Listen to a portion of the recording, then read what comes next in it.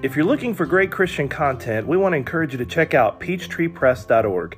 Peachtree Press LLC offers digital products, journals, books, Bible study guides, sermon outlines, Christian blogs, and church notebooks for children and adults. Some products are also available as print on demand.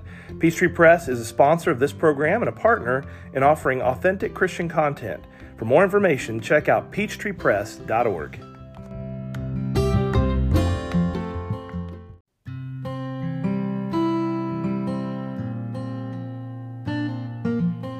Welcome back, rappers, to our fourth season of the Ray Reynolds Rap Podcast. If you haven't already done it, please hit that subscribe button or follow us for content on Facebook, Instagram, Twitter, TikTok, and YouTube. Also, check out our website at rayreynoldsrap.com for sermons, weekly blogs, books, study guides, and lots of free stuff. Thanks again for joining us, and we hope you enjoy today's program. Hey friends, welcome back to the Ray Reynolds Rap Podcast. We are currently in a series on the book of Ezra, and so this particular series will last for 10 straight episodes, and we'll do a summary of the book of Ezra and some commentary on the book.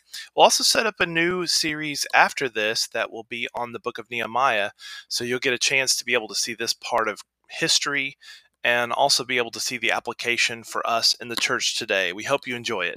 So if you've got your Bibles, we're going to be in Ezra chapter 4, and I want to start by just recognizing the first 5 verses, and then we will jump into the rest of the text. We're going to notice some of the successes of the kings, the Persian kings, and also their rivals at this time in chapter 4. I wanted to also mention as we start is this, and as with any growth, any congregation's growth, any individual growth, there are always obstacles.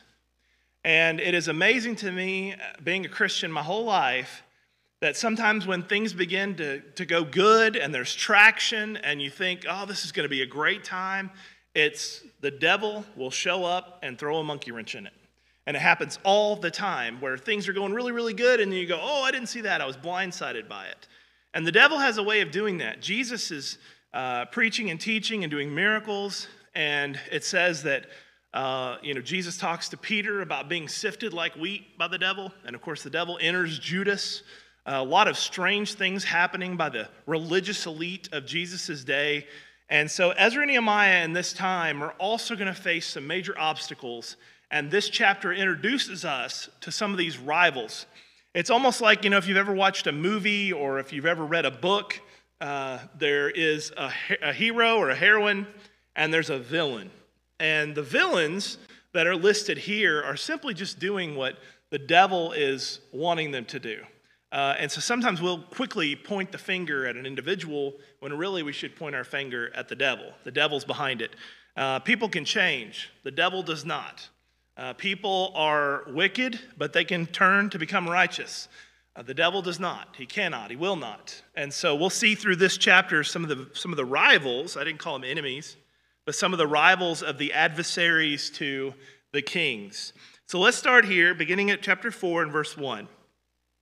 Now when the adversaries of Judah and Benjamin heard that the descendants of the captivity were building the temple of the Lord, God of Israel, they came to Zerubbabel and the heads of the fathers' houses and said to them, let us build with you, for we seek your God as you do, and we have sacrificed to him since the days of Esarhaddon, king of Assyria, who brought us here.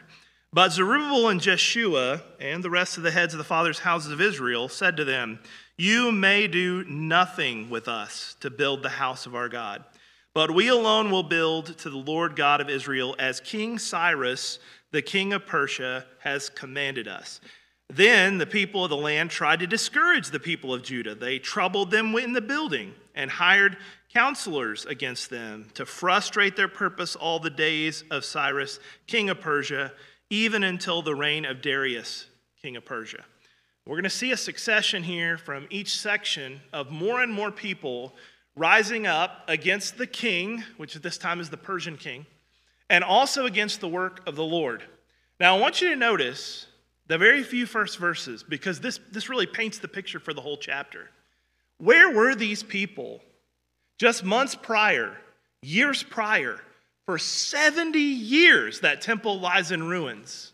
Where they been? Where they at? Why haven't they come back to build the temple? You know why? Because it wasn't a priority. They had no desire to build back the temple. And I want you to notice what they said too. They say, oh, we've been sacrificing to God all the time. We've been offering up sacrifices to the God of Israel this whole time. And you know what I say to that? There's a very specific Greek word. It's called baloney, okay? Baloney. It's baloney. There was no way that they were doing what they said they were going to do, because if they were, they would not have lived and dwelled in idolatry, which is where they've been. And so now, when things are good and things are starting to move in the right direction, here they show up with their shovels and their hammers going, all right, let's get to work. Now, I want us to pause and just kind of ask the question, if they're sincere, which I'm not sure that we can prove from the text that they are because of their next actions that take place later. If they're sincere, why does it, and notice it's not just Jerubbaal, it's not just Yeshua, it's all of the king's houses, or all the fathers' houses, all the leaders, all the elders of Israel say, no way, it's not going to happen. If they were sincere, don't you think that they would have let them help? If they knew that their motives were pure, don't you think they'd let them? I mean, you need help. You know, I'm not going to sit around and gripe if I've got a wall that's fallen down or my house is falling apart in the middle of a storm and you show up. I'm not asking for any, specific credentials. In fact, sometimes when we had Sally, there were people coming through here. There was a guy showed up. I was out here serving breakfast with Joey Farrell. We're out here serving breakfast the day after Hurricane Sally. That next morning, we had a full day of, kind of getting our bearing. And then the next day, we were out here serving, and this guy shows up in a beat-up old Silverado, and he rolls in, and he's got like a couple pipe fittings hanging out the back. He's got maybe 3 teeth in his head, and he says, I don't have a business card, but I work on roofs. And I said, well, good for you. And he said, can I leave you my number? And I said, well, how are you going to do that if you don't have a business card? And he's like, well, maybe I could find something to write it down on. So anyways, he wrote down his phone number, and he went on his way. Well, it wasn't long before somebody showed up here and said, if anybody comes here or anybody comes to any of your church members and says they work on roofs, get their information, because some of them are scamming people out here. And I said, okay, I got a number of a guy that's driving around here, was here earlier today. And so, if I need something immediately, I may not ask questions. And when you don't ask questions, when you don't do your due diligence, trouble comes. This is where the key is. Trust your elders. Trust your shepherds. These men, while it would have been great to have some helpers out there on the wall, these men that led the people knew for sure that their motives were not sincere. And so they said no. There will be many times, maybe not many, but there'll be a few times where things happen and we go, now, why did that happen? You have to trust your leaders. You need to know that they're making the best decision that they can with the information at that moment. And so at this time, they make the right decision because the latter part of the chapter says they hire counselors. Now, what do you think that word counselor means? Anybody? I don't think that they're, licensed professional counselors. Anybody have an idea what that word counselor might give a reference to? Anybody? Yeah, they're agitators. They're calling them counselors to be nice. And what they are is basically people would come in and get information, and then they would leave. So they see themselves as mediators, but they're not mediating anything. It is very clear that their motives are to disrupt and to discourage the work of the Lord. And so it says, the men decided, all of them said, absolutely not. It's not going to happen. Compromise is something that they had already dealt with. If you remember, when God sent them into the promised land after the first Exodus, remember, Ezra is the second Exodus. When he sent them into the promised land, they messed up. Wouldn't go in 40 years. That's a long time to wait. Now they've waited 70 years. Do you remember when they went into the promised land and finally Joshua goes in and they start taking apart regimes and knocking down walls and doing all these great victories to succeed in building the land? But there's one random story in Joshua where they make a compromise with their neighbors and they didn't get all the information first. Do you remember that story? The same thing here in Ezra. If they had went ahead and accepted aid and help from their neighbors, they would have been guilty of the same thing that Joshua was guilty of. That's why I believe Ezra and Nehemiah paint a picture of what revival should really look like. And remember earlier, all the mistakes they made in the first Exodus, they're not making it here. You know, they're not coming out and saying, we want a king, we want a king. They learned from the first trip. They don't know we're not going to have a king. They also crucified and killed their prophets. That's not happening right here. They need the prophets preaching and teaching the word. They're also making pacts with their enemies and making pacts with their neighbors.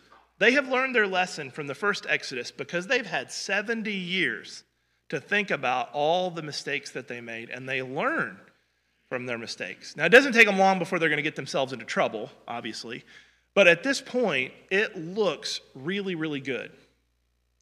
Compromise is difficult. Yeah.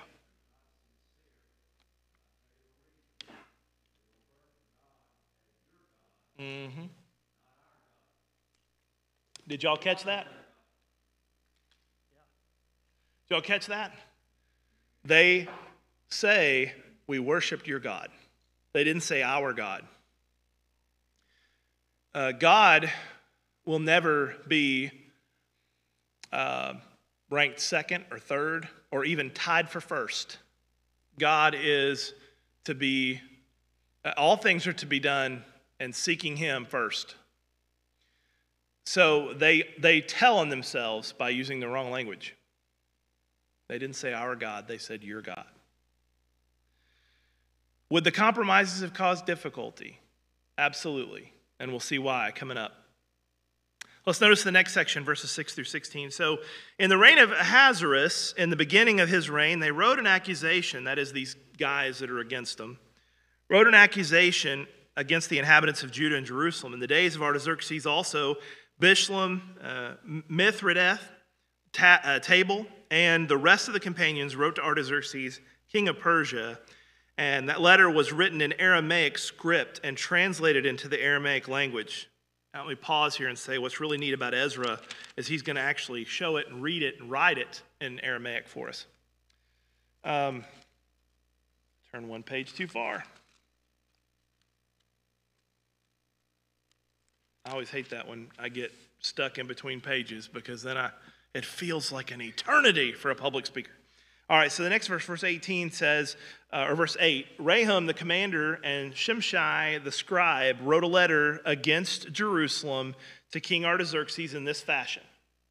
From Rahum the commander, Shimshai the scribe, and the rest of the companions representatives of the Dinaites, the Apharshathites, yeah, that's good, the Terbalites, the people of Persia and Iraq and Babylon and Shushan and Dahavites and the Elamites, and the rest of the nations whom the great and noble Osnappar took captive and settled in the cities of Samaria and all the remainder beyond the river and so forth.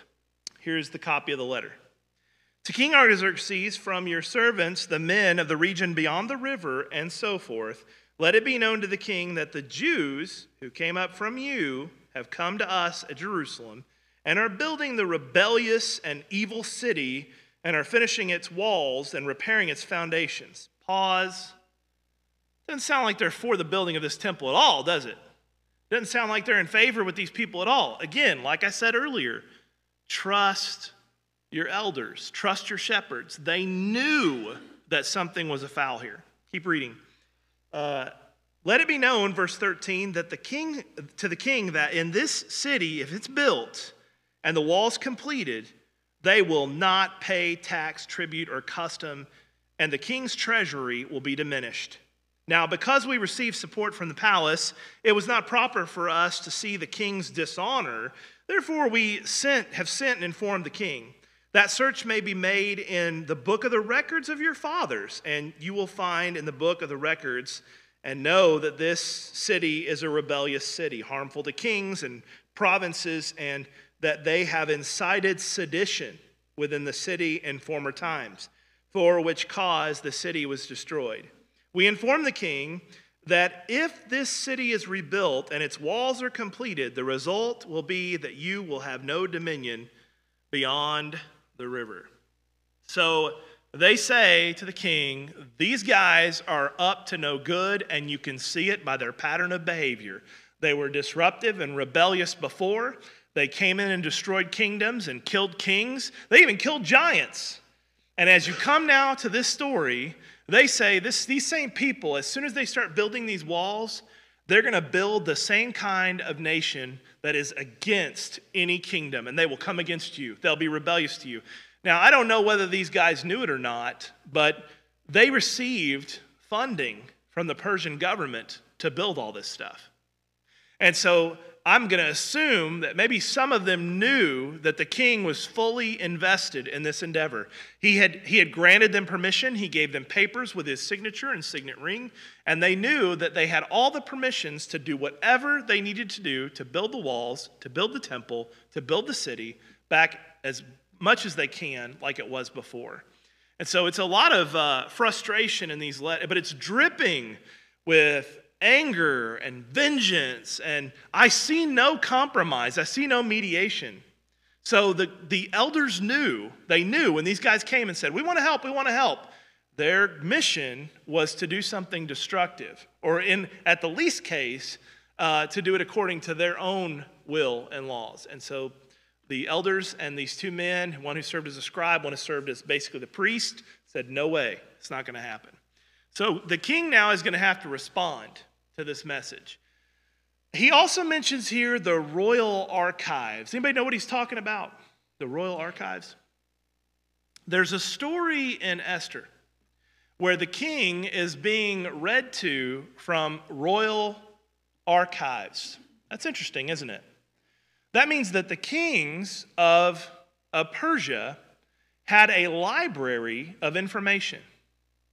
We think sometimes that people who lived 1,000, 2,000, 3,000 years ago were, dragging their knuckles on the ground and hiding in caves and building fires with sticks and stones. That's not accurate. The Egyptians, in the time 2,000 to 3,000 years BC, had steam-powered trains. They built giant pyramids that we still can't explain. These people were well-informed and well-educated. They had books after books after books. Probably the greatest tragedy in history up until around the coming of Christ and soon after was the destruction of the library of Alexandria. And all these scrolls were burned, and all these books and records were burned. But thankfully, there were people that came and copied those things. It's the scribes, the scribes, they're writing. So they had written these records, and the Persians had their own Library of Congress, if you will. So these men say, if you'll go check your records and cross-reference every time you see Jew or Israelite, you'll see nothing but trouble. These people have caused nothing but trouble to so many nations. What is their intention? What's their intention? To stop the work. What's wrong with that temple being built? What's that got to do with the Samaritans who live across the way? In a little village nearby. What's that got to do with anything? Why would they be so upset about the building of the temple, the walls, and the city? Anybody got a good reason? Anybody? Why do you think they were so against it?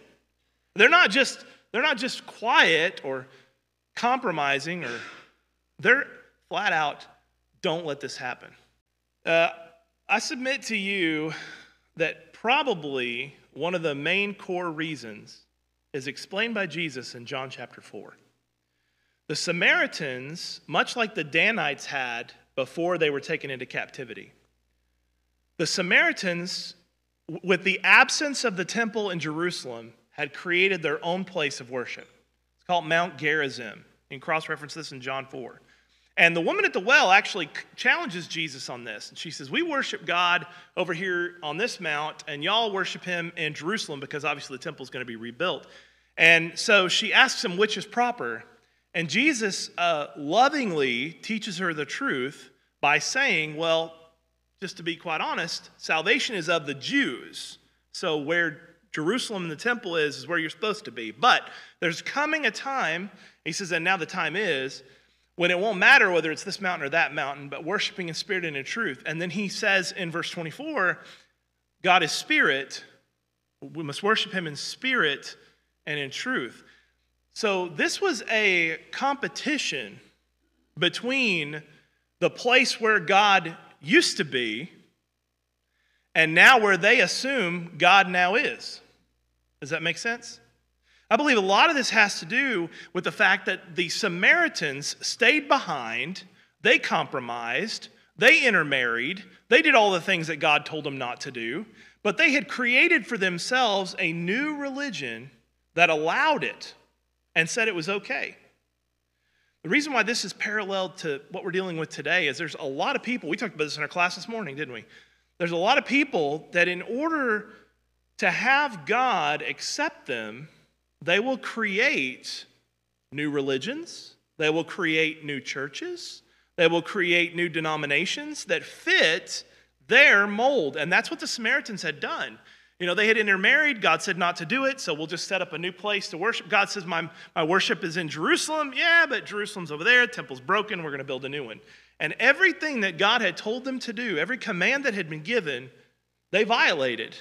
But they had created for themselves a new religion, and their God, like Billy said, difference between your God, our God, is their God permitted these things. And so they had no problem with compromising. And so if the temple is rebuilt in Jerusalem, the Samaritans will feel guilty because they know it's going to be preached from that temple. And they know what the scribes are going to be preaching, the truth. They're going to be reading scripture. They don't want their people to feel violated because their rights are their rights and their church is their church. You know what I'm saying? Their little congregation is their congregation. Don't come in here and try to compete with us with your truth because we have our own truth over here and we have our own place of worship and we have our own God and he accepts us. The same thing still happened today. It still happens today. The competition. And instead of seeking, which what they're going to do in Ezra, let's just see, and I love the way Ezra does, let's just see what the book says. How about that, Samaritans? How about we just open up the Bible and we read what it says? And when they do, the people of Israel are convicted. Not a lot of Samaritans come over. They're not happy about the temple. They're not happy about the temple in Jesus' time. And so this is going to be a source of conflict for several hundred years. I've been on a soapbox here a little bit. Any comments or questions or thoughts up to this point? Do you kind of see why there's this underlying, competitive, frustrating part of the story? See, one of the things that I think about is when there is something that happens that is none of our business, it's none of our business. And the Bible teaches us, there's a couple times, Peter does it, James does it, love covers a multitude of sins. Love doesn't gossip. Love's not self-seeking. Love covers a multitude of sins. And if we begin to, we're going to expose everybody's problems, and we're going to tell everybody, we're going to gossip and say things about whatever we hear, that information, we're going to share it with someone else. Love doesn't do that. Love covers a multitude of sins. Love is kind. You know, love is above reproach. And the church is to be serving the God of love. And one of the greatest virtues we can have, Paul says, chapter 13 of 1 Corinthians, is to have love. So if we are loving, our goal is to fellowship, encourage, recognize that there are faults and mistakes, but we're going to grow through it. The Samaritans did not look at it that way. They wanted nothing but trouble. And they're going to be successful in that too. Nothing but trouble. They're even going to have, in Nehemiah, some of them are going to come along the wall and make fun of what they're doing. Oh, I could do it better than that. Reason why this came up in class this morning is we were in Ecclesiastes chapter 10. And you'll hear me say this quite frequently, and that's okay. Some things need to be repeated for a reason. Some things need to be repeated for a reason. They need to be repeated for a reason. You with me? They need to be repeated. Okay, we got it.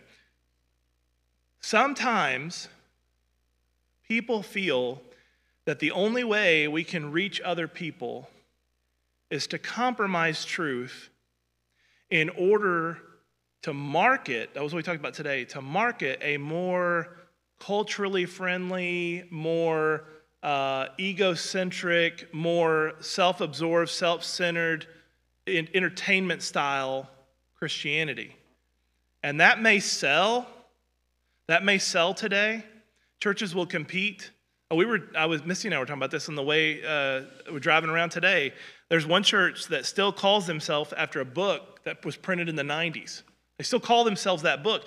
Nobody even knows, you hadn't read that book, so most of you don't even know that book. But they have churches that have still called themselves by this book that was written over 20 years ago. So what does that mean? Well, they're not up to date anymore. They're going to have to change their name again because it's so far-fetched. It's so far from in hindsight, even though there may have been some good things about the book. And sometimes churches will, in an effort to reach people, instead of preaching and proclaiming the gospel and doing it with boldness and in love and ministering and doing evangelism, they feel like if they compromise and begin to offer entertainment, then that will draw people in. But there is a statement among church growth gurus that I have written 1,000,000 times, and that is, what draws them keeps them. I'm going to say that again to you. So repeat it with me. What draws them keeps them, okay? If I'm going to go out and catch catfish, anybody here getting big catfish fishing? Nobody? All right. There you go, Steve. All right, there we go. Do you know what kind of bait you have to use to catch catfish? Stink bait. It smells horrible, but it's so worth it if you like catfish. It's so worth it. Certain fish only like certain bait. And when you offer a certain bait to get a fish, they're going to expect to get that every time.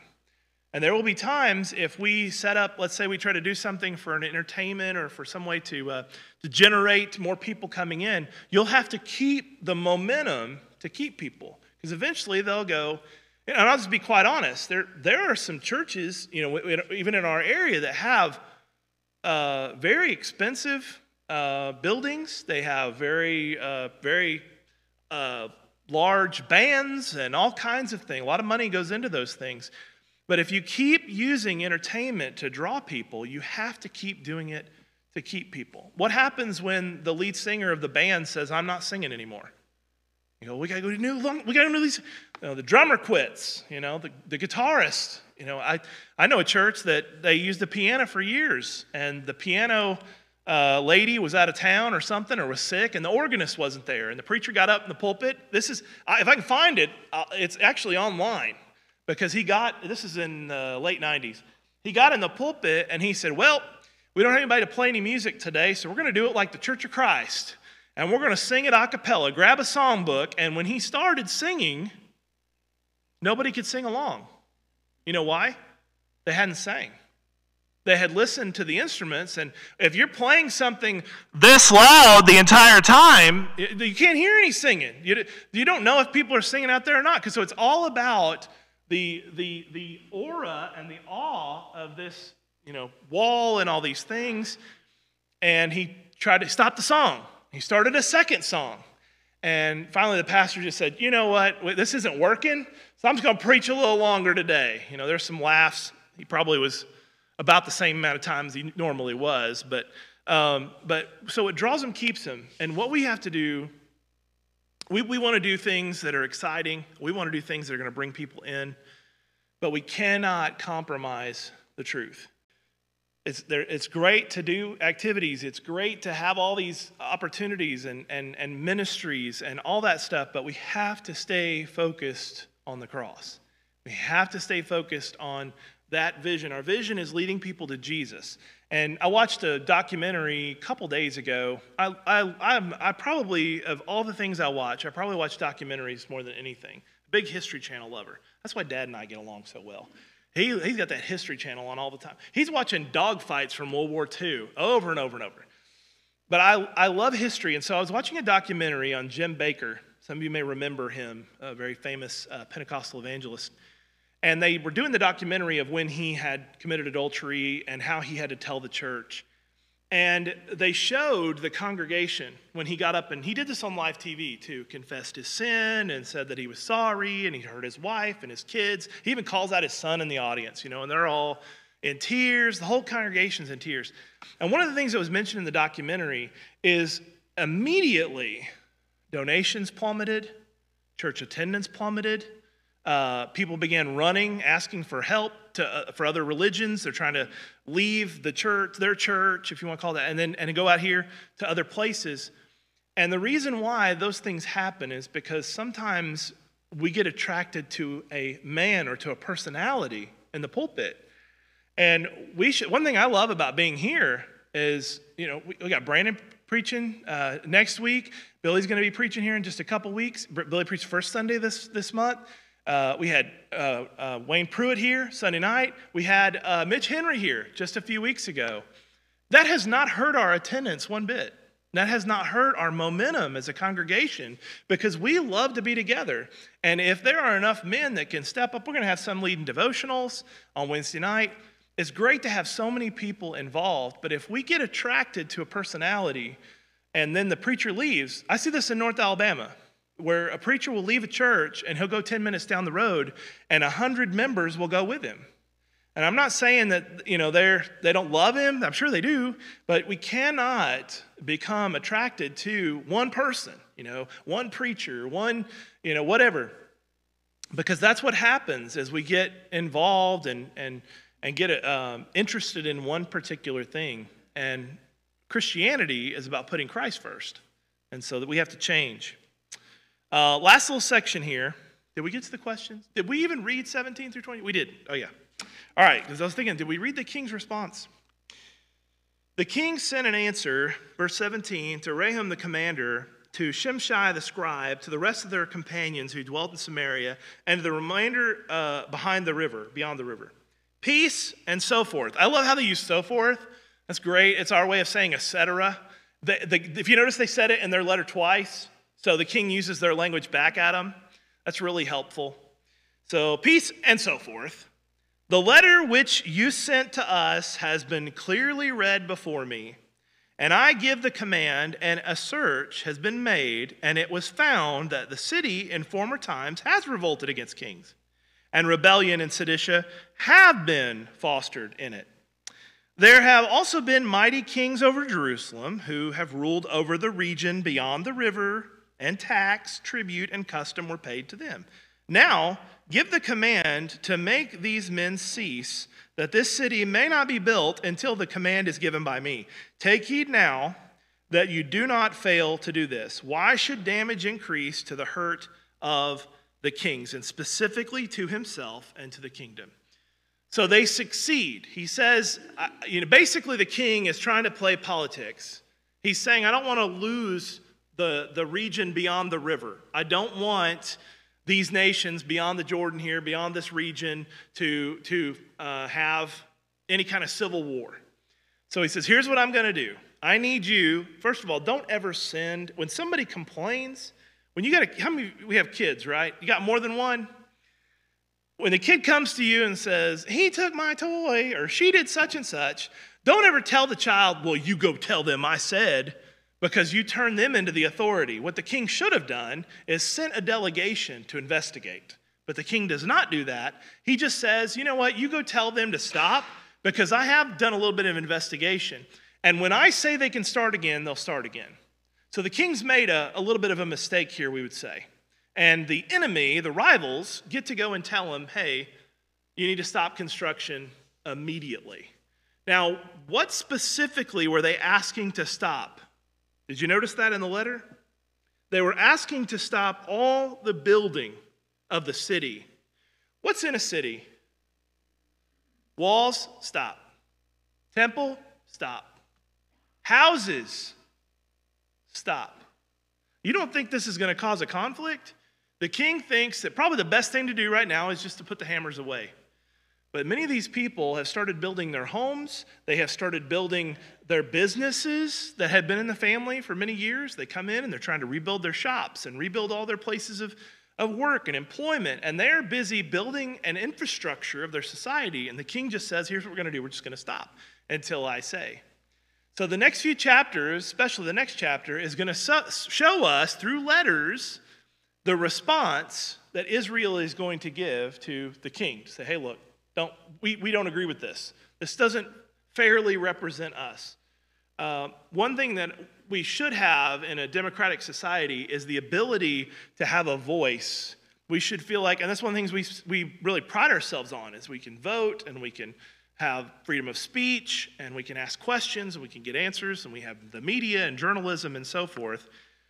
Sometimes that does not work to our advantage. I would say probably most times it doesn't work to our advantage, but occasionally, on rare occasion, they will get it right. None of those things were taken in the political process here, because this isn't a democracy. This is a monarchy. He's still in control. The king is still on the throne, and he does not want a rival king to be set up. There's no intention. I mentioned the very first in chapter 1. Nowhere in this book are we going to see them going, okay, who's in line for the kingdom now? We talked about that this morning in class too, didn't we? Little point of contention. I can say this because it doesn't have anything to do with our country, but there is a movement, it's not a quiet movement either, to restore the rightful king and queen to the throne in England. I gave a little bit of that background in class today, but there is a movement because there is one of the kings early on, many years ago, was actually the child of a person in the kingdom that was not supposed to be there. And so for that, they can now trace back. And the rightful king, they've done all this documentary stuff, the rightful king is like a shop owner. And they're like, we need to restore you to the kingdom. We don't have that kind of corruption today, do we? We don't. People get into position. There's no government problem. There's no voter fraud. There's no political agenda.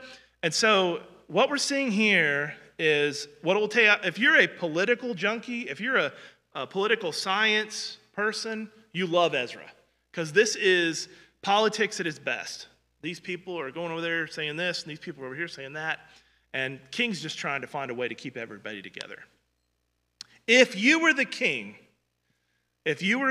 of Persia, how would you have responded if you did not know the Samaritans and the Jews as we do?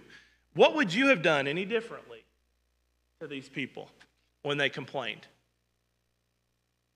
Do you always take the first person's word? Would you do an investigation? You ever heard of the Pony Express? All right.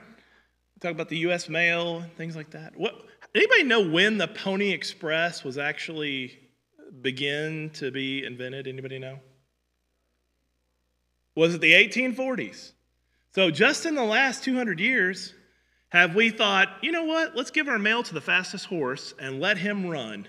And when the mail gets there, then we'll send him back on a fresh horse and we'll get more mail.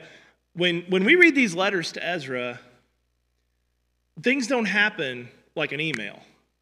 So many times if they had to go by ship, at this time they're by land, but they went by ship, they would write a letter. And there was a very good chance, and this has happened even during World War II and Vietnam. I have known people personally that received the news that their loved one had died in battle, and within the next week they got a letter from them because the mail was so slow that they write home and they say, hey, we're about to go into this battle. I can't say where and I can't say how, but just pray for me, when they'd already been dead for 5 or 6 days. The mail, even in our lifetime, has been slow. We call it snail mail now. You can mail a letter to somebody one state over and it takes a week. So imagine in those days how long it would have taken these letters. Now, what they're going to do next is they're going to actually write a letter of their own and say, is this true, King? You gave us full permission to come down here. And that's where Nehemiah is going to show up in the next book, is that he, as the cupbearer of the king, says, send me. I'll go. I want to go. And he weeps because he's so worried about the people that are there. Any other thoughts before we move to the last section? All right, let's read these last 2 verses. So the next little section here shows the rivals of King Darius, who, again, is going to come up in chapter 5. And it says here in verses 23 and 24, now when the king of Artaxerxes' letter was read before Rahum, Shimshai the scribe, and the companions, they went up in haste to Jerusalem. I bet they did. Against the Jews, and by force of arms made them cease. Thus the work in the house of God, which is at Jerusalem, ceased, and it was discontinued until the 2nd year of the reign of Darius, king of Persia. So this goes beyond, it's kind of like there was a law I'm giving you kind of an example. In Florida, they passed a Tim Tebow law. The Tebow family was friends with a senator. Tim Tebow wanted to play high school football, and he was not allowed because if you homeschool, you're not allowed to be a part of the public school system in Florida. So they went to a senator, said he wants to play high school football. They made a new law. It's called the Tebow law. And beginning then, he was able to walk onto a football field there near where he lived, even though he was homeschooled, and he played football, and you know the rest of the story. So other states have passed the same law. Alabama has not. Every time that it is brought to the floor and they're about to bring it up, it falls dead every single time. One time I think it passed like the House, but didn't get past the other side of Congress. So this is where we are. State of Alabama, if you're homeschooled, you cannot play sports unless the superintendent gets permission from the state, which they're not going to do. But their goal is to get you into the school system. So whenever there is a law that is to be passed, it goes through a process.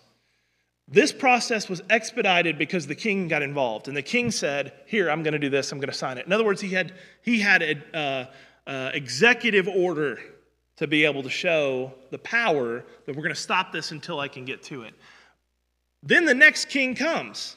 Well, this is one of the things that just absolutely aggravates me, and I guess it's just the way that it's handled. But every time we get a new leader as president, what's the first thing they do?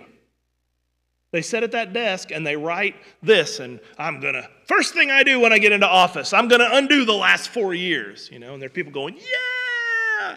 And they sit down there with all their pens, and they sign one letter and take a pen and sign one letter and take another pen and sign one letter, and they do that for 100 things. We're going to roll back to what we were doing 4 years ago or 8 years ago. And so sometimes it takes a long time to rewrite or to replan something. In this case, it's the second year of Darius. So now another king has to get involved. So we have now here on your sheet, or you don't have that books with you, on the screen you've seen 4 kings that have had to deal with this problem. And it's going to be a problem even after they build the temple. And Darius, of course, there's a whole story with him, and there's a great history there we don't have time to get into. But these scribes and leaders were so excited when they got the news, they ran to Jerusalem shaking that paper and stopped it for a long, long time.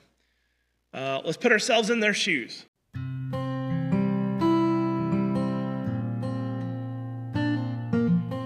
Thank you for tuning in to today's broadcast. Be sure to subscribe and follow us on Facebook, Instagram, Twitter, TikTok, and YouTube. Also, visit our website at rayreynoldsrap.com. If you'd like to contribute to the show, content suggestions, questions, prayer requests, or even if you just want to reach out to us, you can email us at rayreynoldsrap@gmail.com. Have a great day as you seek to maintain an authentic life in Christ Jesus. To help you in your study of the Bible, we want to send you this Bible correspondence course. This course is non-denominational. It's based on the Bible. It's conducted by mail, and it's free. To receive this course, write to Getting to Know Your Bible, P.O. Box 314, Summerdale, Alabama 36580, or call toll-free 1-877-711-5214.